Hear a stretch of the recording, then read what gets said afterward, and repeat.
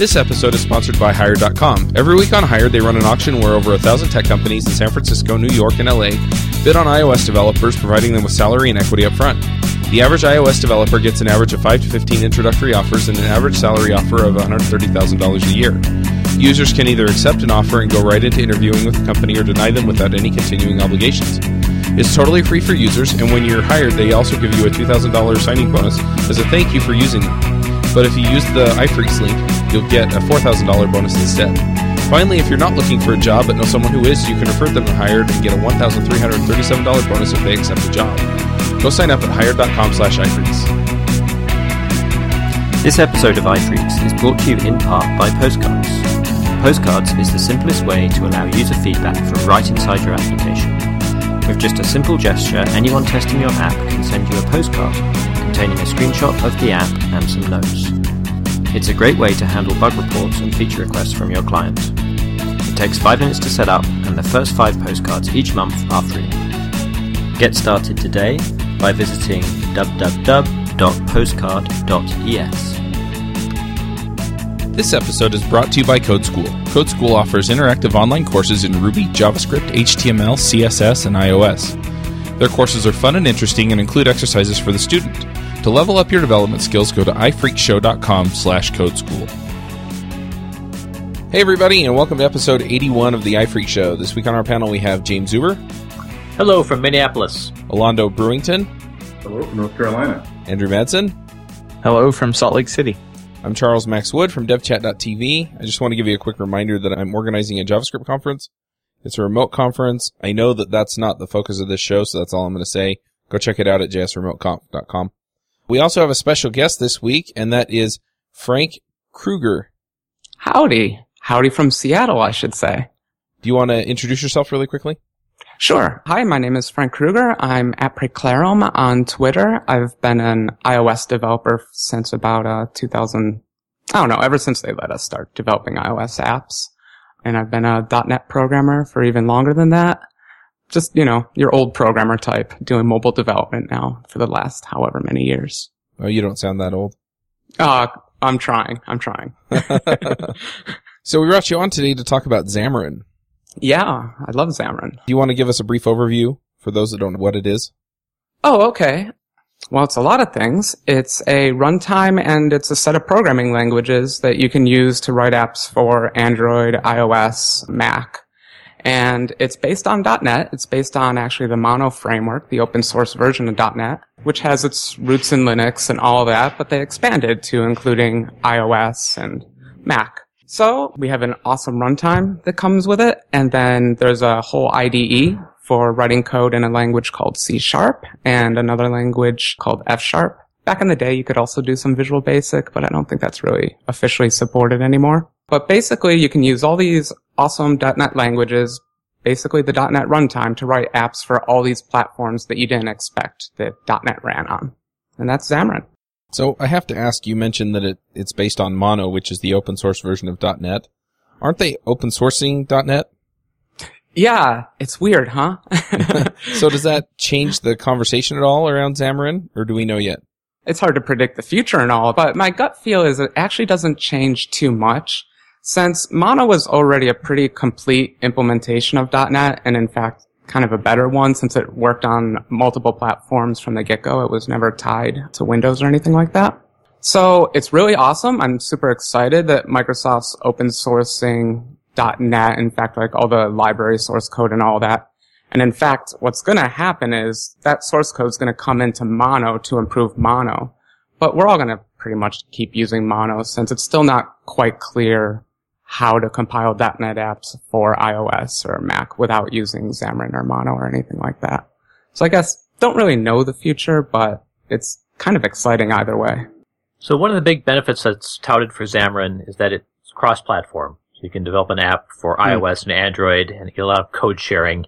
And there are different approaches to these cross-platform frameworks. One would be like HTML-based, where you can reuse your HTML skills, like a phone gap. There's other least common denominator things where you abstract things like buttons and lists and do your cross-platforms that way. Something like a Titanium. How does Xamarin fit in? What is their philosophy? Well, there's actually two answers to that. There are two philosophies, in fact. The first philosophy is probably the most important one, is that Xamarin's built for writing native apps. So when it comes to writing a UI for an application, you use the native framework. So on iOS, you use Cocoa Touch. On Mac, you use Cocoa. Android, you use Android. I don't know what it's called. Android. And then the premise is that the majority of your app is actually the logic. It's talking to web services, it's saving data, it's running algorithms, it's doing stuff. And that core part of your application is the part that gets shared between all the platforms. But when you go to each platform, you then write a custom UI for that platform.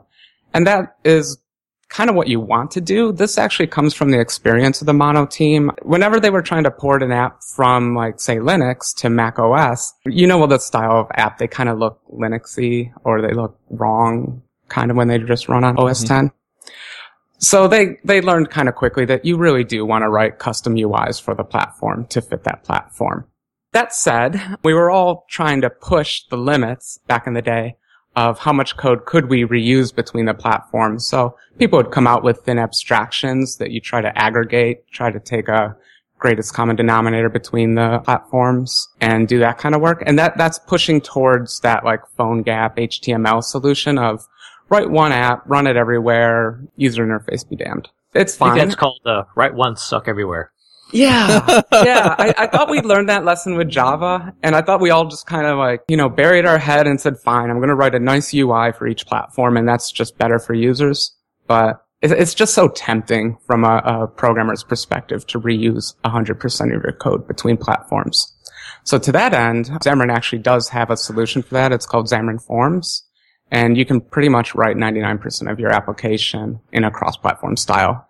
And Xamarin Forms is a little better than, like, the HTML approach and all that, because it at least tries to adopt native UI. So you program at a high level. You just say, generally there's a list view here and it has some buttons and all that. But then the framework kicks in and replaces all that with native UI controls. So they're trying to blend the two worlds, and it's pretty successful. But in the end, if you want a good native experience, you rewrite the UI. And that's the approach.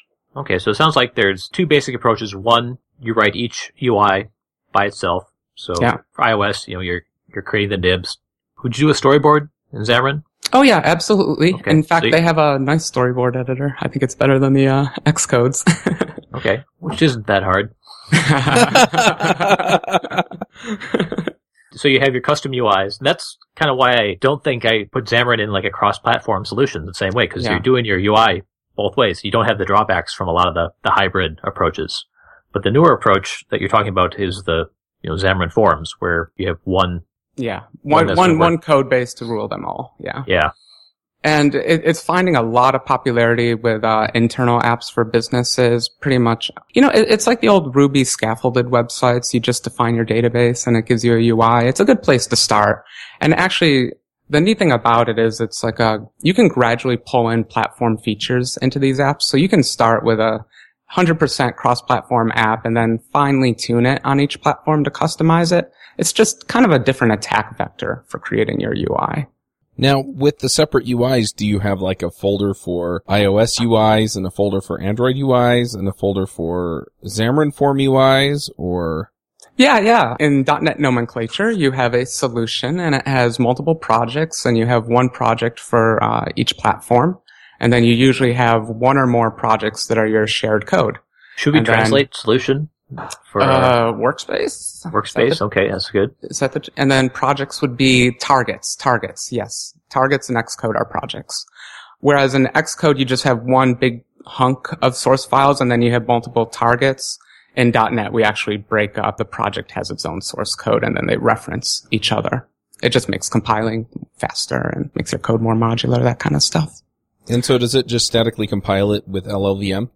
Yep. It's pretty neat. It does a first pass where it compiles from the source language to .NET's internal bytecode.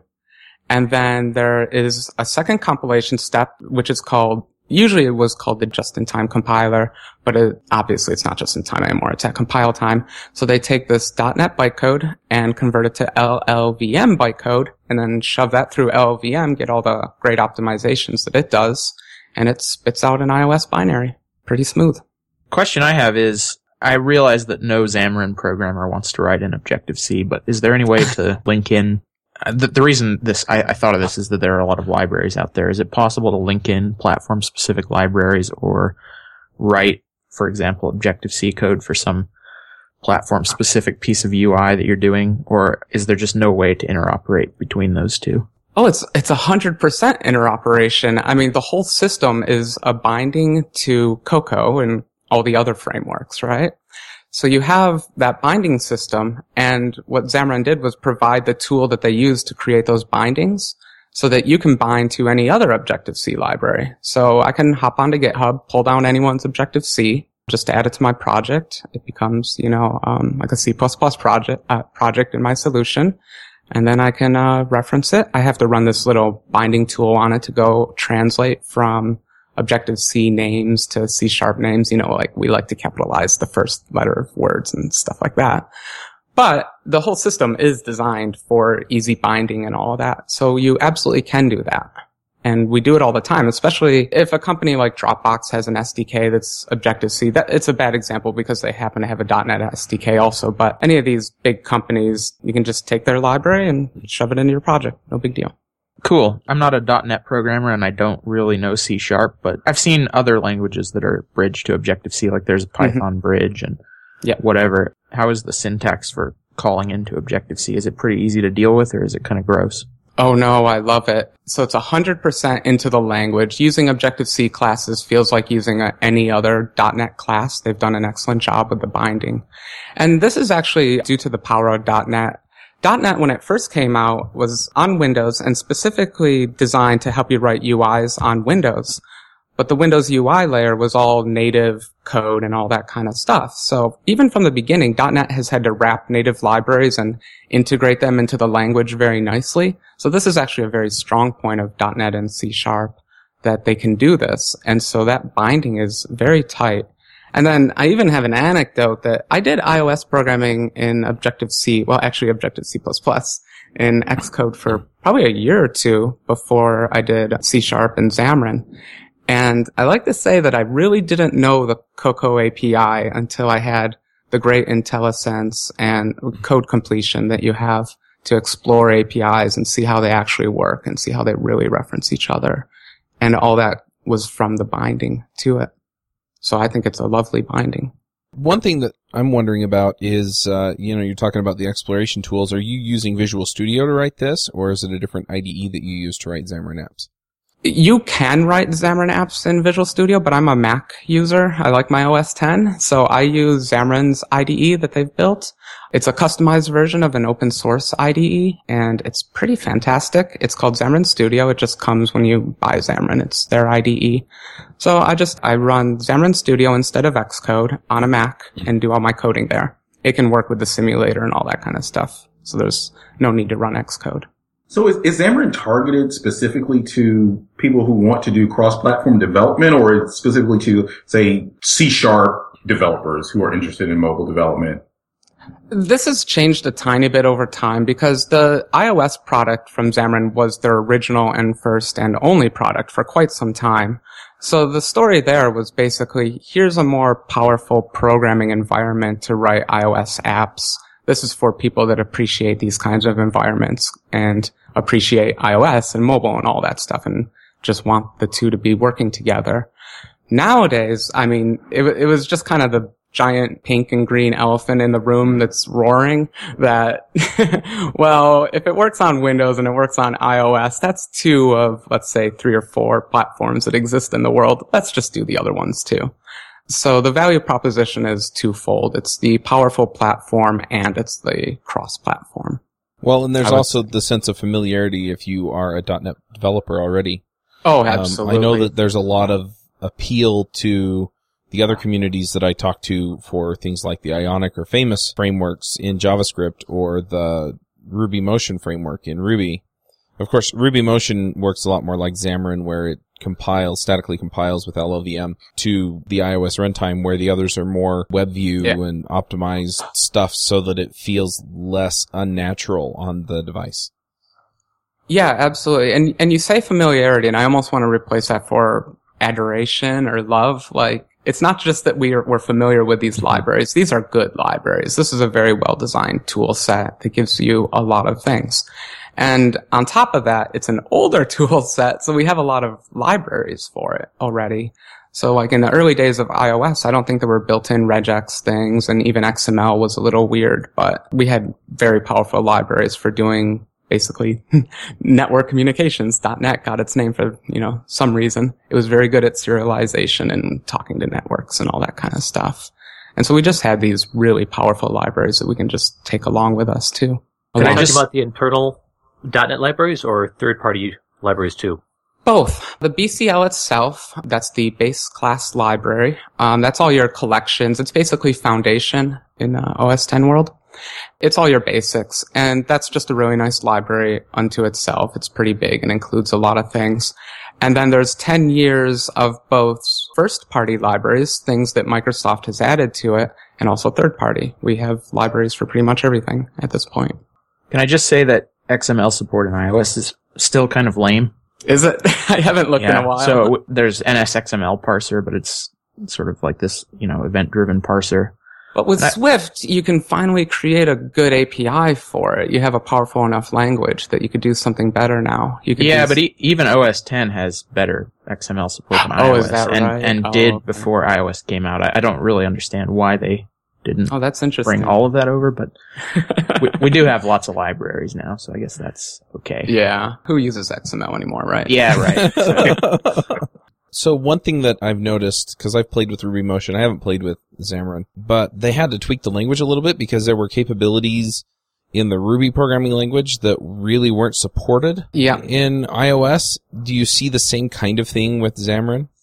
Yeah, historically there have been those problems, specifically around generics in the very, very early days. So our generics are very similar to Swift's generics, so hopefully you're familiar with those. And they worked, but Xamarin wasn't willing to say they always work. And so you could use them, but you really wanted to test your app to make sure everything was functioning properly. Fortunately, a couple years ago, they really battened that down and fixed it, and it's 100% good to go. But in the early days, we had those problems. And then, actually, I prefer using this other language called F# instead of C#. It's just another .NET language. And it's a very powerful and sophisticated language, but unfortunately the code it generates is very sophisticated and complicated. And that code threw Xamarin for a spin for a few years until they were able to really refine it and get the runtime able to handle it on iOS and all that kind of stuff. But now it's pretty much 100% solid. Anything that you can write in .NET will run on iOS. Okay. All the languages even. So a number of years ago when I was first did a monotouch Xamarin project, we had the problem where if you're using link heavily and doing grouped by, like it would work in the simulator. Yeah. That would be fine. That is the exact problem that I was just describing. That's all been fixed. Yeah. So that's all fixed. So the difference between just in time and ahead of time is now not really something you have to worry about. No, non-issue at all. Yep. Awesome. Okay, wait, I should take that back. There is one feature left in .NET that they absolutely can't support on iOS, but I kind of wish we had. That is runtime code generation. So while your app is running, it can write itself its own code and start executing it. There are a lot of people that say it's witchcraft and you shouldn't do that ever anyway. But there are a lot of optimization scenarios that you can perform in that case. Like, I have a circuit simulation app, and it has a generic run loop that it does to do the physical simulation of the circuit.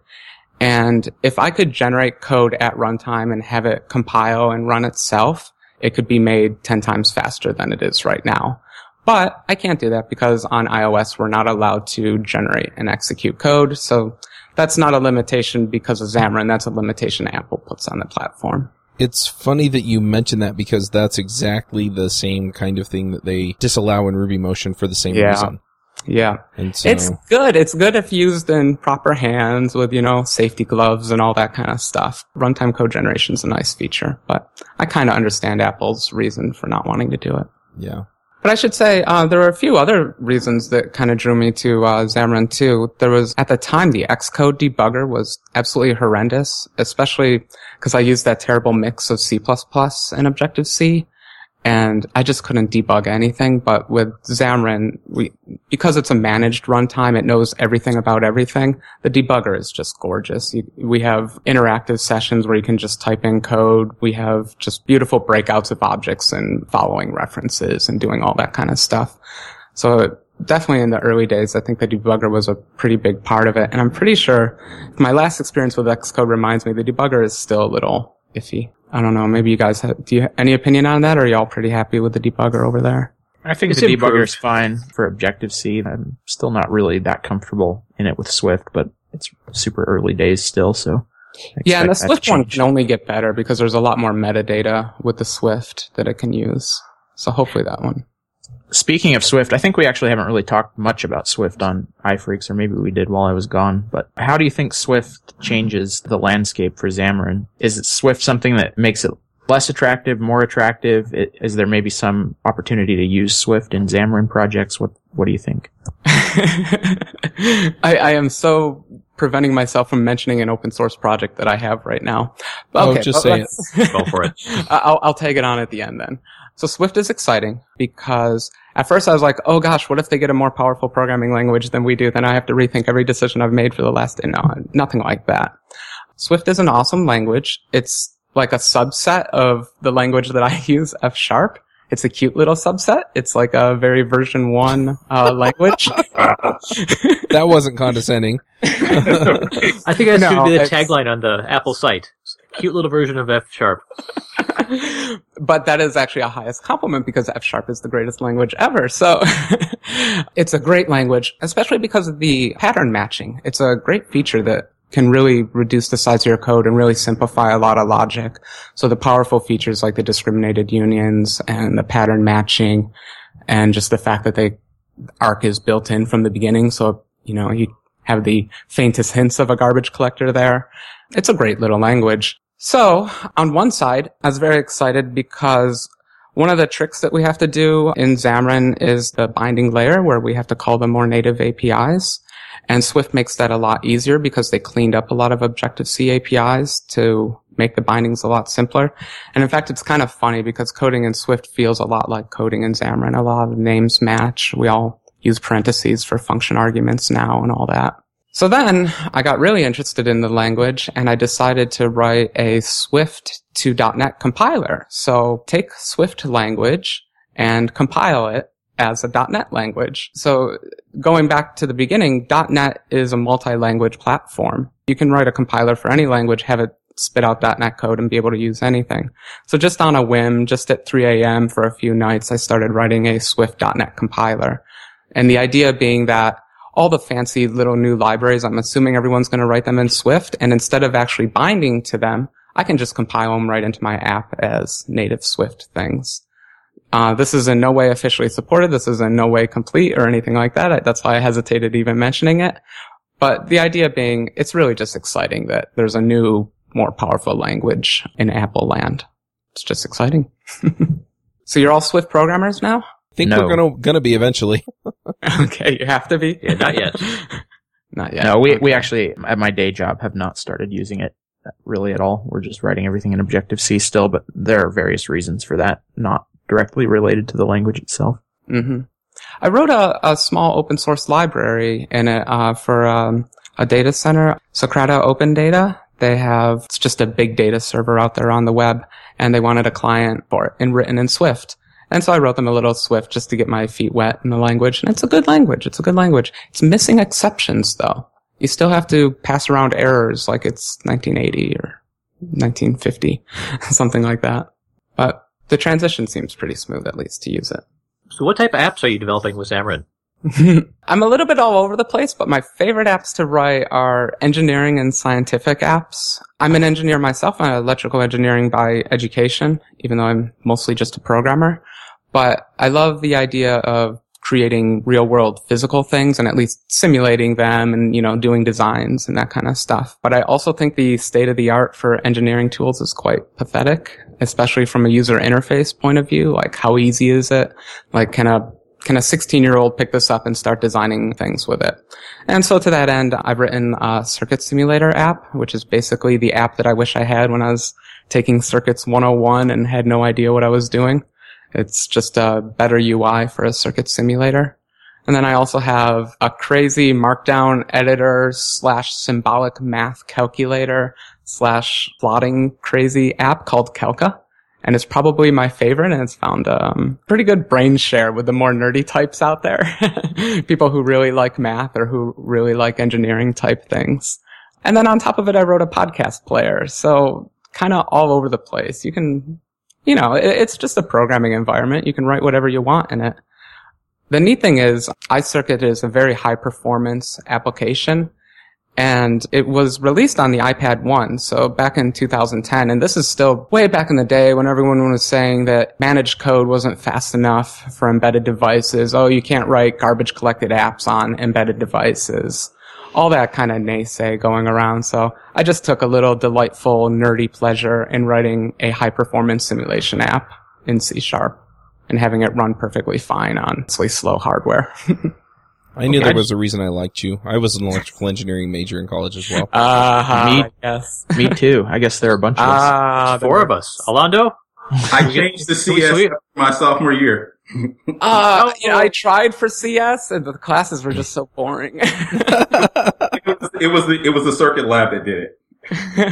You had the app, you would have stuck with it. Exactly, I think so. I'll have to try iCircuit out. The state of circuit simulation tools on the Mac in particular has been pretty poor for a long time. I would say there's probably 2 or 3 good ones out there. And I don't like the user interface of any of them, even except for mine. Yeah, I think did you release the Mac version of iCircuit later than the iOS version? Yeah, it's probably a good year later. I still wasn't sure if I wanted to be a Mac app developer, but it turns out I love writing for the Mac. Okay, I'm also actually basically a Mac developer, but I'm doing some hardware right now, so a new circuit simulation tool to play with is cool. Yeah, it was also trying to just be fun too, so it tries to tap into the sensors on like the iPad, so you can put an accelerometer in there or a microphone element, do something terrible like put a microphone leading to a speaker and you'll actually get a great time delayed echo going on. So I wanted to make it fun too. So with the circuit simulation, what did you use for the UI? Because I'm assuming that has more of a custom UI and less of the data-based UI. Oh, the UI is just Cocoa. The major UI is the graphical editor, obviously, that actually shows symbols and that kind of thing. And that's just a UI view and stuck inside a UI scroll view that does its own custom drawing, all that kind of stuff. It handles touch events just as you would normally handle touch events. And then there's another scope element, which again is just a UI view that knows how to draw itself properly. Just all standard Cocoa stuff. Now later, when it came time to port it to other platforms, I started putting a couple little abstraction layers on top of things. So, like, my main editor doesn't inherit from UI view directly. It inherits from something called Canvas. And then what I do on each platform, I just re-implement Canvas on that platform. And then the circuit editor goes over easy peasy. With that technique, I get about 80 to 90% code reuse between the platforms, which means if I have a 100,000 line app, I have to write 10,000 lines to write the UI on each platform. It's a bit of work and requires a little bit of architectural thought, but honestly isn't really rocket science, just a bit of effort. I guess what I was driving at a little bit was that, some people come to iOS thinking, oh, I'm going to write awesome games or something, right? And so I guess I'm wondering, can you write games with Xamarin? Oh, 100%. In fact, the most popular Xamarin apps out there are games. So all Unity games, have you guys heard of the Unity tool for writing games? That's all mono, basically Xamarin. It's basically just an older version of Xamarin. And that accounts for lots of the top paid games, I should say. So there is nothing about the runtime and the languages or anything preventing you from writing high performance stuff. Especially games are easy in my world. I mean, I'm writing a circuit simulator that has to do 100,000 steps per second. A game only has to do 60. That's pathetic. Like a game, you just run a little bit of logic and throw a million triangles at the renderer. Games are easy. There are a few gotchas with games. Like you can't be ridiculous. I was talking to one person once who said, he was allocating 20,000 objects per frame and the garbage collector couldn't keep up with it. And so you just kind of say, well, yeah, don't give the garbage collector that much work. Use like an array or something, no big deal. But it's funny that the garbage collector works flawlessly 99.99% of the time, except for when you do something ridiculous like ask it to move the world. So it's garbage collected. It's not referencing, I forget what the term is. Arc. No arc. We're a properly garbage collected world, which is so much better than a reference counted world. You don't have to worry about weak references or anything like that. It really just frees your mind. I did my first programming in Delphi with Object Pascal, then C, then C++. I spent 10 years managing my own objects, and I never, ever want to do it again. It's just too many little devils in the back of your head yelling at you. Are you sure you check this? Are you sure you check that? Are you sure this guy's not referencing him? And with a garbage collector, you just throw that devil away and you just start allocating objects and you don't care. It's much better. It sounds like for the apps you're doing, kind of the main driver is being able to have a nice functional language, statically typed, F#. That really drives a lot of what you're doing. But that's kind of a pretty niche for what most people are doing Xamarin for. Like, what are most people doing Xamarin with for? Yeah, even that's hard. So I just came back, Xamarin had their big conference this year, Evolve in Atlanta, and they gave away some Xammy awards to the winners. And they all ended up being kind of enterprisey, big corporation apps. But it's a little bit of a selection bias, too, because a big corporation can pay for the resources to have well-designed apps and all that, a beautiful user interface and all that kind of stuff. And a lot of Xamarin licenses, too. That kind of thing. And so these were big corporate apps, but what they did was quite diverse. One was this really neat augmented reality. It's very strange. I think it was for people going out and diagnosing problems with windmills, power generating windmills. And it was this weird augmented reality app that you could visualize some data from the windmills by pointing it at the windmills. It was kind of trippy. It was really neat. I'm kind of into augmented reality, so I loved it. And then the other one was a game. So games are still obviously a big thing. And then another one was the weirdest thing. It was from the Tax Bureau of Denmark or Amsterdam or some, I don't even remember. But it was some really public office wanted to make it easier to pay your bills online or something. But they ended up designing this really nice app for it. But I would say it's definitely big with the big corporations and all that. But when I started out, it was a lot of small programmers, a lot of indie developers doing it. So this sudden surge into larger corporations and then becoming notable has happened with Xamarin's growth. But from the beginning, we were just normal iOS developers and Android developers like everyone else. Just a lot of independent developers who just happen to prefer this platform over the other, over using just Xcode straight up. But it's definitely matured into everyone doing everything. I think the maturity happened along the lines where corporations starting to use iPhone apps internally, iPad apps. And yeah, that's probably right. They already had an army of C# developers like, oh, here we go. We don't have to learn a new language. That's a big driver for what a lot of people are doing with Xamarin. Yeah, I could definitely see that argument. For me, I'm stuck in independent developer land, though. I only look at the companies that are 2 or 3 or 4 people in size. That's cool. Yeah, from a lot of the developers, it's a fear of brackets. You get used to the brackets, right?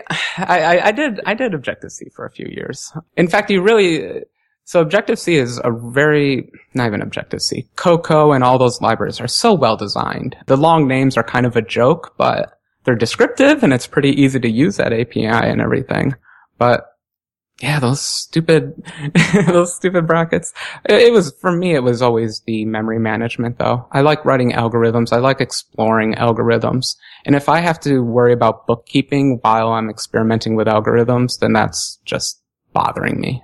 It's a wasted effort to care about things you really don't need to care about. Especially since we've had garbage collectors since 1950, basically. And it's 2014. I think people should have seen the light by now. A lot of my inspiration comes from small talk and playing with things like Newspeak and seeing what a proper development environment and a proper object-oriented operating system would work like. And I guess I'm just constantly pushing for our practical everyday operating systems to just be a little bit more like that. Awesome. Xamarin Forms. I've heard mixed reviews on whether it's really a usable technology at this point. Okay, so where to even begin with this one? It's definitely a usable technology. It's definitely a version 1 product, though. I think I'm not sure which part you're referring to, but I think the biggest complaint I get is sometimes people run into performance issues.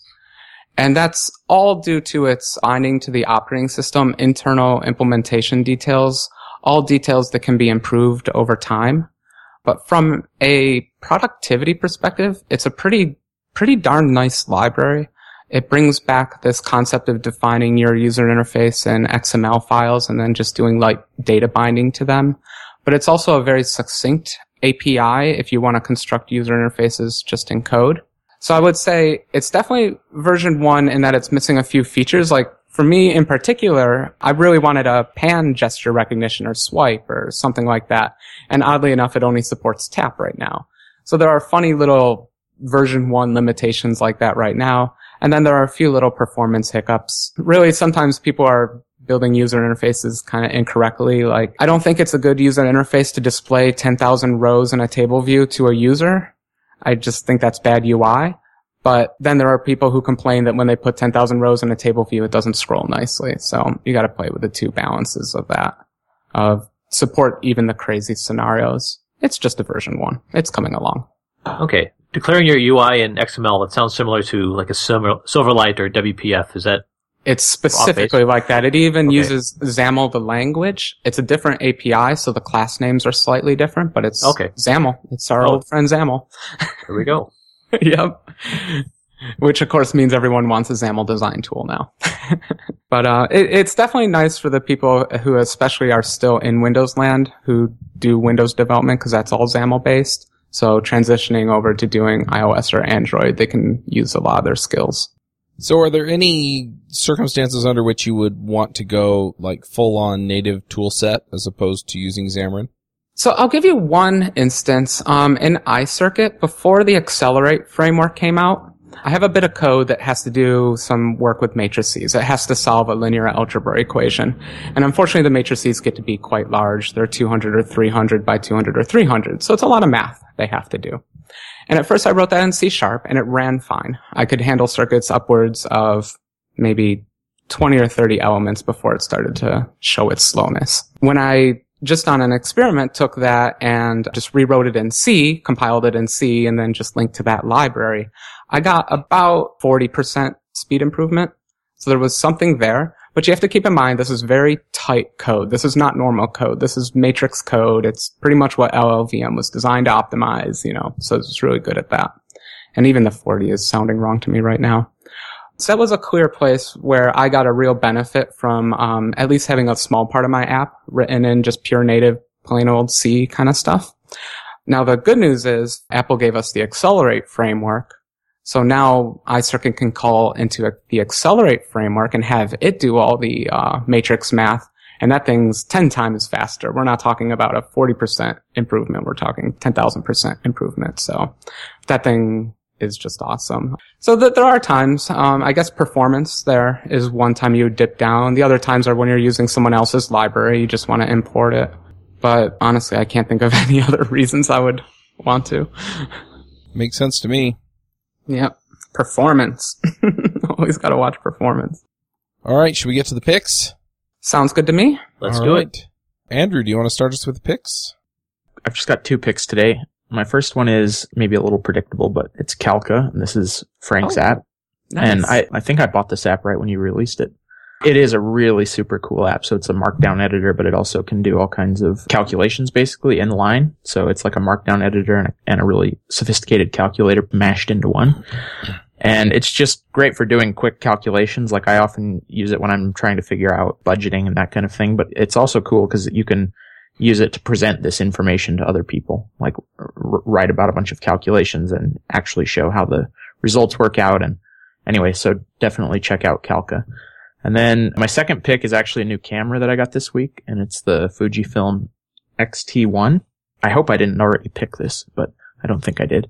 It's a mirrorless digital camera, so that means it can be smaller than a digital SLR. And these are starting to get really popular, but I've just been really impressed with this Fuji camera and the whole line of cameras, and I've been enjoying shooting with it a lot. And it probably weighs like a third as much as the Canon digital SLR that I had shot with previously. So that's Fujifilm X-T1, and those are my picks. Very nice. Alondo, what are your picks? I have what I would consider 1.5 picks this week. There's a lot of excitement about WatchKit because specifically where I work, we are all getting watches as soon as they come out. And we're working on some possible features that will integrate with our existing app. But there was a great article in The Verge that came out yesterday, and it talks about some of the discoveries they made just from investigating the watch kit, which is now available. The documentation's out for anybody who's interested. So I thought it would be, it sparked some really good discussions about what we can do. And if anyone's interested, I think they would find it pretty useful. And along with that, the half pick is just the actual documentation to the watch kit itself, for those that are interested. And those are my picks. Very nice. James, what are your picks? I have one pick. So yesterday, with all the snow we've had around here, I was trying to get my wife's bike ready so she can bike in the winter inside with it. She got a trainer. But you have to put on these trainer wheels, and these are a complete pain to get on a bike. They're really rigid rim around them, so they're really hard to get on a bike. And we bought the trainer last year, and we just had the shop do it. And I was too lazy because it was like 10 degrees outside. I'm like, I'm not going outside to take this to the thing just to put a wheel on a tire. So I struggled with it for a little while, and I found a really great video online of this older English man that tells you how to put a hard-to-fit tire on a bike. So I was able to get my trainer on my wife's bike and all set up, and she's riding pretty good. So that's a good pick if you have to change tires on a bikes. So here we go. I'll send the link. That's my pick. Awesome. I've got a couple of picks that I'm going to throw out there. I've actually joined the cast of another podcast. I guested on their show, and then they asked me to come back permanently, and I had a good time. So if you're interested, it's the Entre Programmers podcast, and it's basically a mastermind group, except we record it and release it. So if you're interested in that kind of stuff, entrepreneurship, and you're a developer, then this is kind of right up your alley. So I'm going to pick that. And then I have two picks and an anti-pick. This weekend, my wife and I kind of got away. We went up to Park City, Utah, which is a terrific place to go. If you're interested in the Olympics, the Olympic training facilities are up there. They have a bunch of Olympic venues that they built during the 2002 Olympics. So you can go see that stuff. Downtown or if you can call it a downtown, Park City is a lot of fun, just Main Street. It's cool. And it's fun just to walk up and down there. It's less fun when it's as cold as it was, but that was fun. And then my other pick is just getting away, just finding some space and enjoying yourself. I think we all work hard, and sometimes we just need a break. And so, go take a break. My anti-pick is we went up there. We wound up staying at Westgate Resort. Westgate is a timeshare company. And so we got a good deal on the room. The deal, though, included that we had to go sit through their sales pitch. And they were extremely aggressive and lied to me at least twice. So they're my anti-pick. Timeshares don't completely make sense to me anyway. But if you're going to be rude, you're going to be pushy, you're going to be manipulative, and then you're going to lie to me, yeah, I'm anti-picking. So anyway, wow. I didn't even know that you could anti-pick. That's a whole new dimension to this. Oh, yeah. Here are all the things I hate. Yeah, God, it changes everything. Yeah, I'm probably going to write a blog post about how not to sell, and it's going to be based on this experience. Okay. Anyway, Frank, what are your picks? I have 3. I did my homework. I want to start with an app that I run my life with the app. It's called Clear. It's an iOS and Mac app, and it's just a to-do app, and its grand feature, I guess, is that it's super easy to add things and check them off your list. But basically, it's just a very well-written app, just very fine-tuned to creating to-do items. It syncs over iCloud, so I jump between Mac and my phone all the time for managing lists.